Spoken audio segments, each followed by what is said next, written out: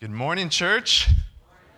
So happy for you to be here with us, especially if you are visiting us. Welcome home. What took you so long to get here? And we wanted to let you know that we are your family, and whether you like it or not, we adopt you when you come here.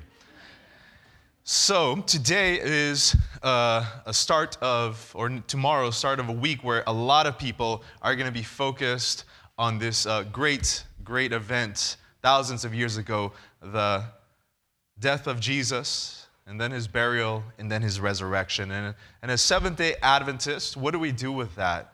And I'm just so excited that still in our society, there is a time and date where people's heart is focused on Jesus.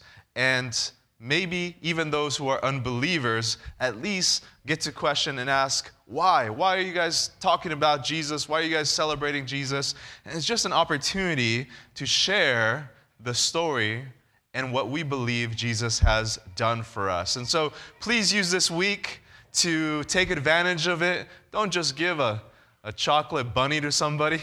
Share something more, and hopefully you'll be a blessing to someone. We also want to encourage you to invite people to church. You know, there's still some seats in the front that are empty, and I know you guys could squeeze maybe one or two more people in some of your rows, so don't hesitate to invite people here to church. Let's begin with a word of prayer, and we'll get into our message today that is based, like it has been for all year, on the Bible reading plan that we're reading from Genesis to Revelation. And this week there was so much good to preach on.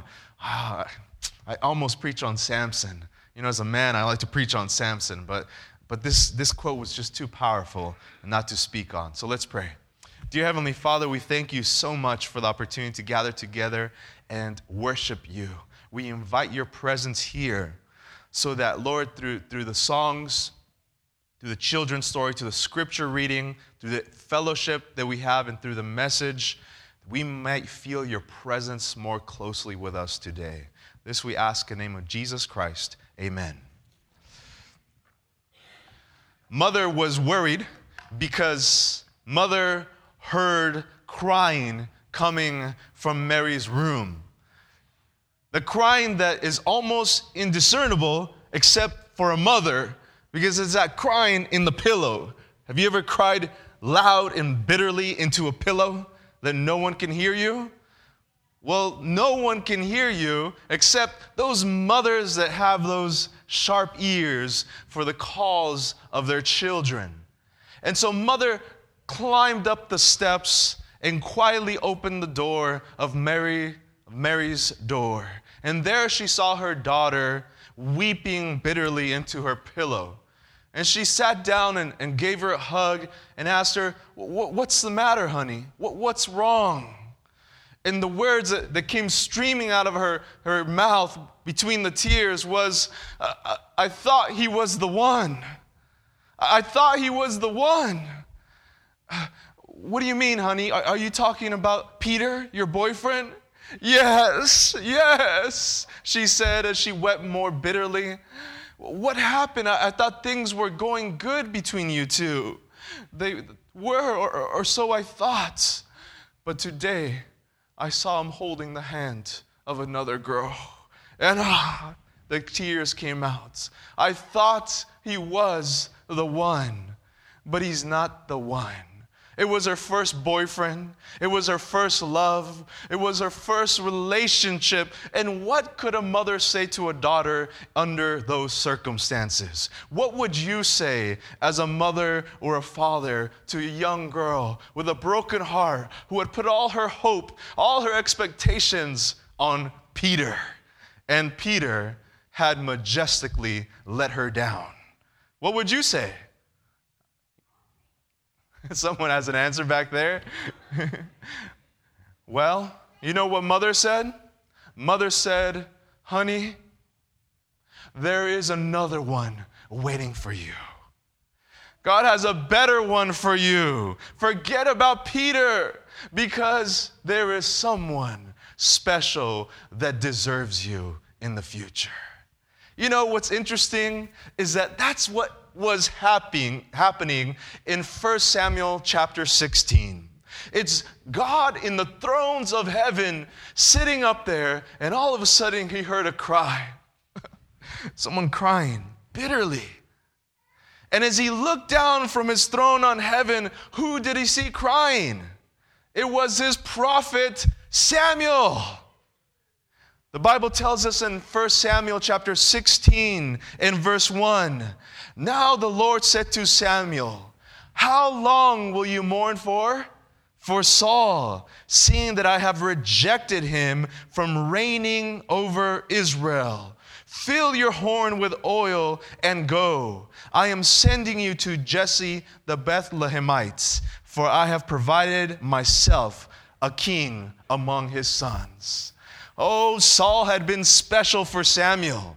It was his first anointing as a king. He thought surely this would be the first and the last he'd have to do, because Saul and his children's children's children would reign forever until the Messiah. He had put such hope and expectation on this man. But oh, he had been so bitterly and utterly disappointed in his actions. And God is coming to this crying man saying, wipe your tears. Get your face off the pillow, because I have found another man, a better man. And go, because I desire you to anoint him. So the Bible tells us in verses 2 and 3 of 1 Samuel chapter 16, that Samuel said to him, "How can I go? If Saul hears it, he will kill me." But the Lord said, "Take a heifer with you and say, I have come to sacrifice to the Lord." Next verse says, "And he said peaceably, I have come to sacrifice to the Lord. Sanctify yourself and come with me to the sacrifice." And then he consecrated Jesse and he and his sons and invited them to a sacrifice. Saul had gotten so bad, the Bible tells us that he had an unclean or evil spirit in him. So things had gotten so bad that Samuel didn't even trust the actions of Saul. He thought he might kill him if he found out what he was up to. So the Lord said, "Don't worry. Go and offer a sacrifice, and that will give you an excuse for going to the town where Jesse lives. And there, while you're having the sacrificial dinner, that's when I will tell you who the next king will be." So the story continues in verse 4. "So Samuel did what the Lord said and went to Bethlehem. And the elders of the town trembled at his coming and said, 'Do you come peaceably?' And he said, 'Peaceably. I have come to sacrifice to the Lord. Sanctify yourselves and come with me to the sacrifice.' And that's when he consecrated Jesse and his sons and invited them to the sacrifice." Now, Samuel had anointed Saul. And now the other man comes. And I could imagine that maybe that story I told in the beginning is something that you've been through. How many people had broken hearts before? Anybody had a broken heart by someone else? All right? You guys know that experience of having your hope and expectation in a relationship with a person and being utterly disappointed. But you know what the worst part about it is? That when you find someone else or you're ready to move on, your mind naturally starts comparing them to the last person. Have you fallen in that pit before? Where you start comparing, even though that person did you wrong or it definitely didn't work out, the next person is always being compared to the last person. What do you drive? What's his car? What's his education? How much money does he make? Will my parents approve? Will my friends approve? And so when Samuel went to find the next king of Israel, he was looking for someone that was comparable to Saul. Because when you move on after a bad situation, you don't want to downgrade, right? You want to put on your Instagram photos and show the old one, the old guy or old girl that you have upgraded. And so he's looking for someone who's comparable to Saul. And so the Bible tells us in verse 6 So it was when they came that he looked at Eliab and said, surely the Lord's anointed is before me. The Bible says that he what? He didn't talk to. He didn't ask the Lord any questions. He just did what? He looked. It was like love at first sight, right? Now, the reason the Bible says that he looked at him and he thought, surely this is the Lord's anointed, is because he was used to the Lord's anointed, the king, being someone who was good looking. Because the Bible tells us about Saul in 1 Samuel chapter 9, verse 2.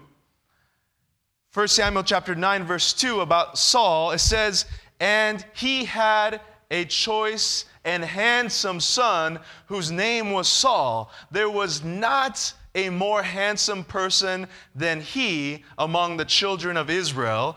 From his shoulders upward, he was taller than any of the people. Did you get that? Saul was the tallest and best looking person in all of Israel. Wow, it's kind of hard to upgrade from that, right? So Saul's thinking, anything that's close to that, that must be the Lord's anointed. And so the Bible tells us that he looks at the eldest son of Jesse, and he takes one look at him and says, well, he's comparable. This must be it. Because the Lord's not gonna downgrade when it comes to the next king. And he says, surely this is the Lord's anointed. Ooh, don't fall in that trap. Don't fall in that trap. Don't fall in that trap. I tell my daughter every day she's beautiful, but I tell her you're beautiful on the inside and on the outside. And when Samuel saw this oldest son of Jesse, he was already getting his flask of oil. He was standing up. He's like, we got it. This is a done deal. The next one is here. But the Lord had to intervene and say one of the most powerful truth statements that you could find in Scripture, which is our memory verse for today. And we find it in 1 Samuel chapter 16, verse 7. But the Lord said to Samuel, do not look at his appearance or at his physical stature, because I have refused him. For the Lord does not see as man sees. For man looks at the outward appearance, but the Lord looks at the heart. Oh, young people who are single, I wish you would just take this advice. Just that advice would make it good for you. And this one is actually close to my heart, because I wouldn't be here today if someone, specifically my mother, didn't take this advice. You see, my mother is someone who has always been admired, saying she's good looking, young looking. I remember as a teenager, I'd walk in the mall and we'd run into people and people would think that I was her boyfriend or I was her husband. I always get so mad because she was young looking and she was good looking. And she still is, even at this age. My father isn't a Saul. Let's just put it that way. My father's not a Saul. And my mother used to tell me the story. She said, when I was younger, I used to, date very handsome men who were driving sports car, men who were owning big companies. And one day I asked her, Mother, you always, tell me about this. Why didn't you marry one of those men? Why didn't you marry one of those rich men, those good-looking men, the ones with the sports car? And she told me, when I was young, I was in a very difficult situation at home. My father, she said, was an alcoholic. And he was mistreating the family, and he was just causing a lot of pain in the family. And she said, I would go on dates with these guys, and I would see a little bit of my father in them. Because they were also drinking, they also wanted to have a fun time. And even though from the outward appearance, they were a good catch, she said, I just felt something telling me, don't make the same mistake. Don't go in the same situation that you're now suffering from. And there came my father. And my father, at first, had no chance. When they met, my mother was like, okay, we could be friends, but don't ever get any ideas. And so my father was put in the friend zone. Do you guys know about the friend zone? And he was the one picking her up, taking her to school because she had to ride the bus back then. He was the one taking all the family's laundry and taking them to the laundromat. He was the one, bringing extra food. I mean, he was the perfect friend for the friend zone. But you know what he started to do with my mother? He started to pray with my mother. Whenever there was drama at the house and the father came home drunk, he would drive over and they would sit in the car and he would pray for her and her family and he would read the spirit of prophecy to her. He would just read the Bible and the spirit of prophecy to her. She said, I never felt more peace in my chaotic life than when I was with your father.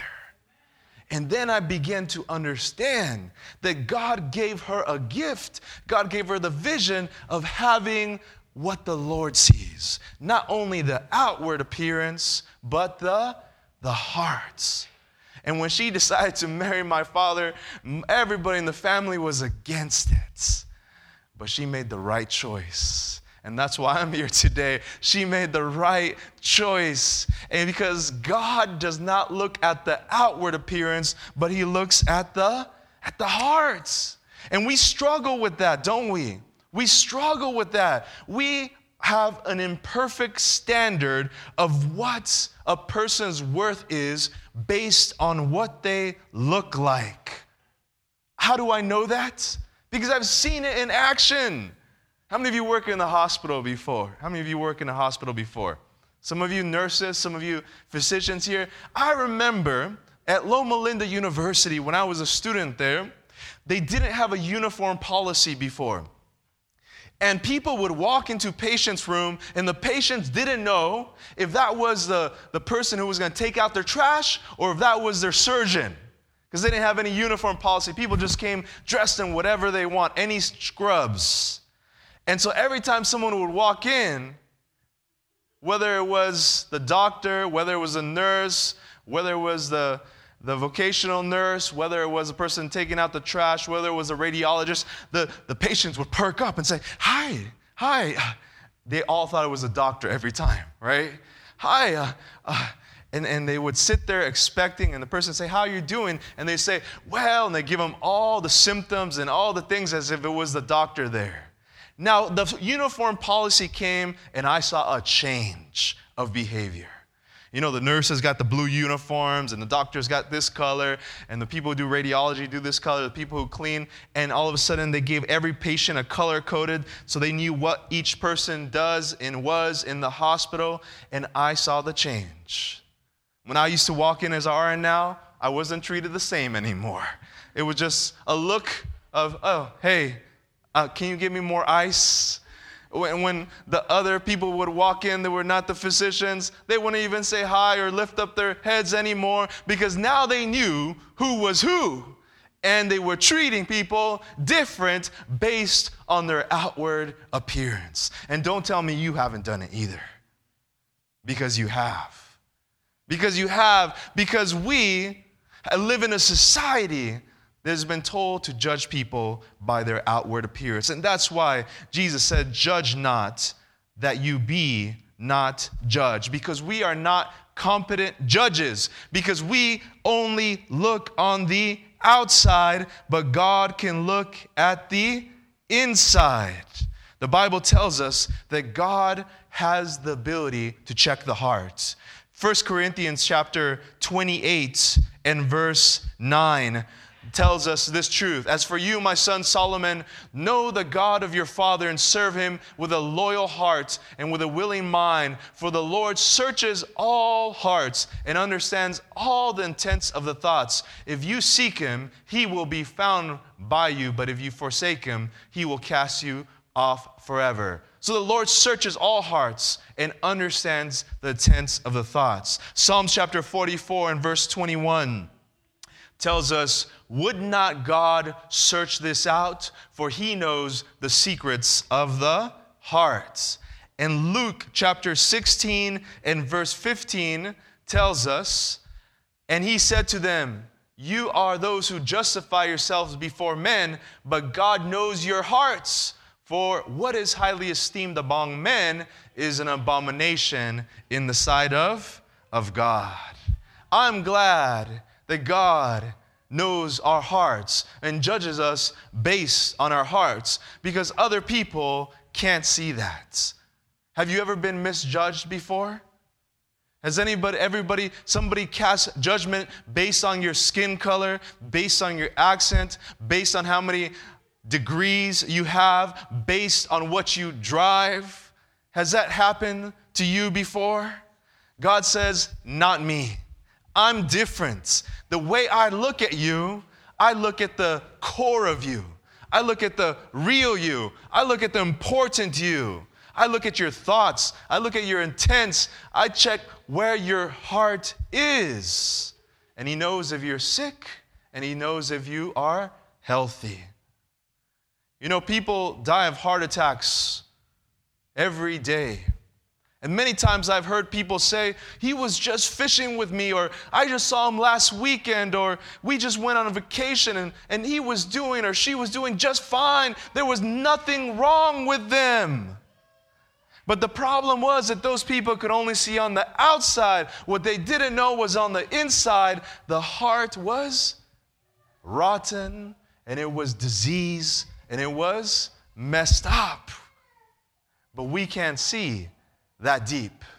And I'm glad that God judges us not only on the outside, and sometimes not only on the actions, but on the intent of our actions. There was a father who loved to take care of his cars. Any of you car enthusiasts that spend the Sundays polishing your cars with wax? I tried to do that once. That's a waste of time. I go $5, I could get the spray on, and what do you just drive through and I'm done. But there's some men who spend hours just washing, and they wash their cars and they make sure there's no residue, there's no soap residue left, and then they'll spend hours doing that. This father had spent hours Sunday in his car, black car, beautiful car, and he was just waxing it. He left that thing beautiful. He left it real nice. And he left all his stuff right there at the door of the garage, and he went to the backyard to get eliminated and relax, knowing and satisfied that he had done some great work on his car. A couple of hours later, he sees his son coming up to him with a big, big smile. And the son is telling him, Papa, I have some great news. I have some great news. Little 5-year-old boy, I washed your car today. And he followed his son. His son had found all the equipment. He had poured that soap. He had tried to pour that water. He tried to rub in the wax, and his car was a mess. But could that father get mad with that son? No.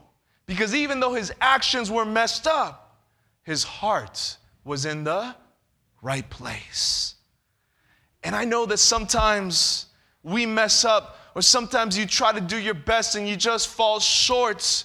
But God looks not on the outside, he looks at your heart, and he knows that you meant well and that you meant good. And though others might judge you, God does not judge you the same. Because you are his son, and he knows your hearts well. And our duty and our task is to make sure that our hearts are right with God. Psalm chapter 51, verse 10 tells us, create in me a clean heart, O God, and renew a steadfast spirit within me. This is a real prayer. This is a real Christian prayer. Sometimes our prayers are not as deep as this. Sometimes they're only outward prayers. It's, Lord, please let me get that job promotion. Lord, please don't let me lose my hair. Lord, please increase my income. Lord, please, I've been praying for that car, or I've been praying to get accepted into that university. Lord, provide these outside things. But the deepest and greatest prayer that you could give God is say, create in me a clean heart. that which you can see, that which is most important to you. Psalms chapter 139 and verse 23 tells us that great psalms of prayer as well. Search me, O God, and know my heart. Try me and know my anxieties, and see if there is any wicked way in me, and lead me in the way everlasting. The Lord wants to lead your heart towards Him. And when the Lord reads your heart, He reads the real you. And the danger of looking at outward appearances is that not only do you judge others by their outward appearance, but sometimes you get fooled into judging yourself by your outward appearances. And this is the title of the sermon today, which is, how do you see yourself? Have you been fooled into the way that the world looks at you based on outward appearances, based on what other people consider to be the good and the bad? God is asking you today to look at yourself as He looks at you, to look at your core, to look at your intents, to look at your heart, to look at your thoughts and line them up with His will for your hearts. Because if your heart is right, then God can lift you up higher and higher in a relationship with Him. And that reminds me of that story of the eagle that thought it was a chicken. Have you heard that before? The story goes that while walking through the forest one day, a man found a young eagle who had fallen out of his nest. He took it home and he put it in his barnyard, where he soon learned to eat and behave like the chickens he had. One day, a naturalist passed by the farm and asked why it was that this king of all birds should be confined to live in the barnyard with the chickens. The farmer replied that since he had given it chicken feed and trained it to be a chicken, it had never learned to fly. And since it now behaved as chickens, it was no longer an eagle. Still, the naturalist said, it has the heart of an eagle. What did he say? It has the heart of an eagle. And surely it can be taught to fly. He lifted the eagle toward the sky and said, you belong to the sky and not to the earth. Stretch forth your wings and fly. The eagle, however, was confused. He was confused. He did not know who he was. And seeing the chickens eating their food, he jumped down from the arms of that naturalist down to be with them again. But the naturalist didn't give up. He took that bird to the roof of the house and he urged him, saying, you're an eagle. Stretch forth your wings and fly. But the eagle was afraid of his unknown self and the world, and he jumped down once more for the chicken food. Finally, the naturalist took the eagle out of the barnyard to the high mountain.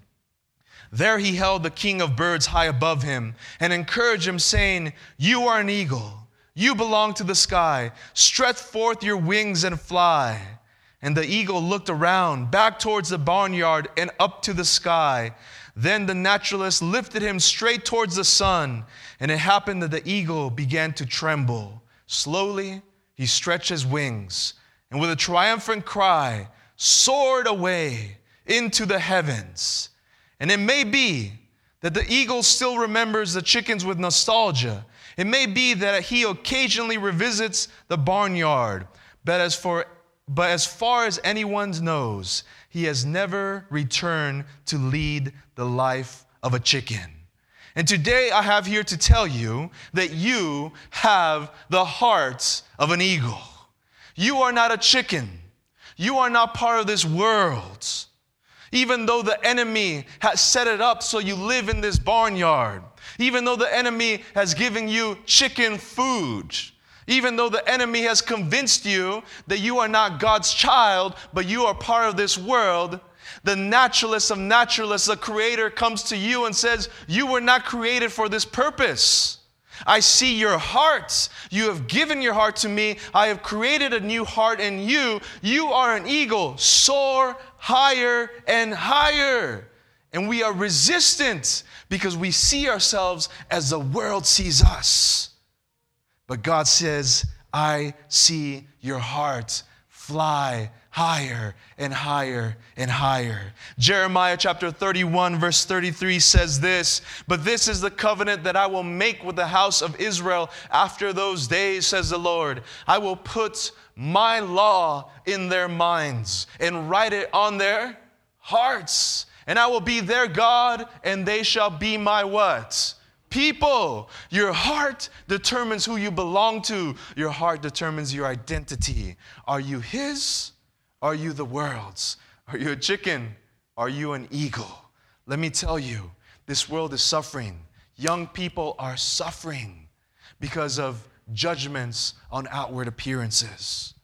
There are children who are cutting themselves up, scarring themselves up.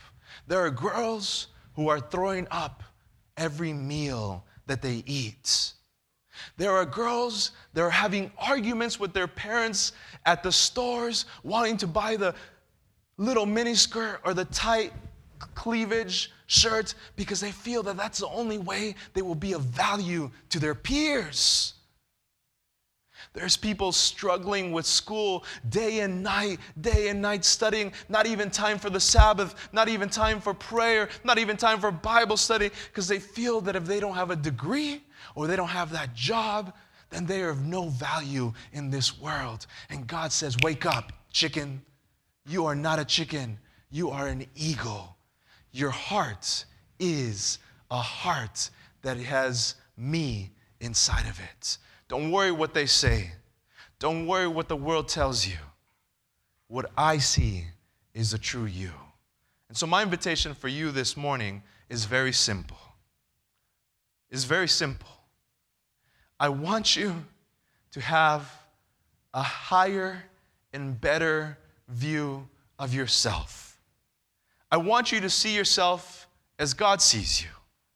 You are valuable. You are special. You might not be the tallest, you might not be the most handsome or prettiest, but when He sees a heart that has been given over to Him, you become the most precious thing on earth to Him. So turn to your left and to your right and tell that person next to you that your heart has made you beautiful. Your heart has made you beautiful. And my appeal to you is give your heart to Jesus. Let's pray. Dear Heavenly Father, thank you so much, Lord, that you look at our hearts. Because we know that sometimes people have not understood us. They have not looked beyond the superficial. And sometimes we feel out of place in this world. Sometimes we feel like we don't belong. We have low self-esteem because we judge ourselves based on what others see. But Lord, let us have your vision. Let us look at the important things of life, and that is our heart. We want to be right with you. We want to be a heart that is willing to be submitted to you. And that is the beauty that you are seeking within us. Help us, Lord, as we go out into this world, not to be chickens and stuck with the food of chickens, but have a heart of an eagle, a heart of a Christian, heart of a believer, heart of a Jesus follower, a heart of a son of a king, and let us soar in our spiritual experience. This I ask in the name of Jesus Christ. Amen. Amen. Friends, let us stand as we sing our closing song to our Lord Jesus Christ and praise Him in song.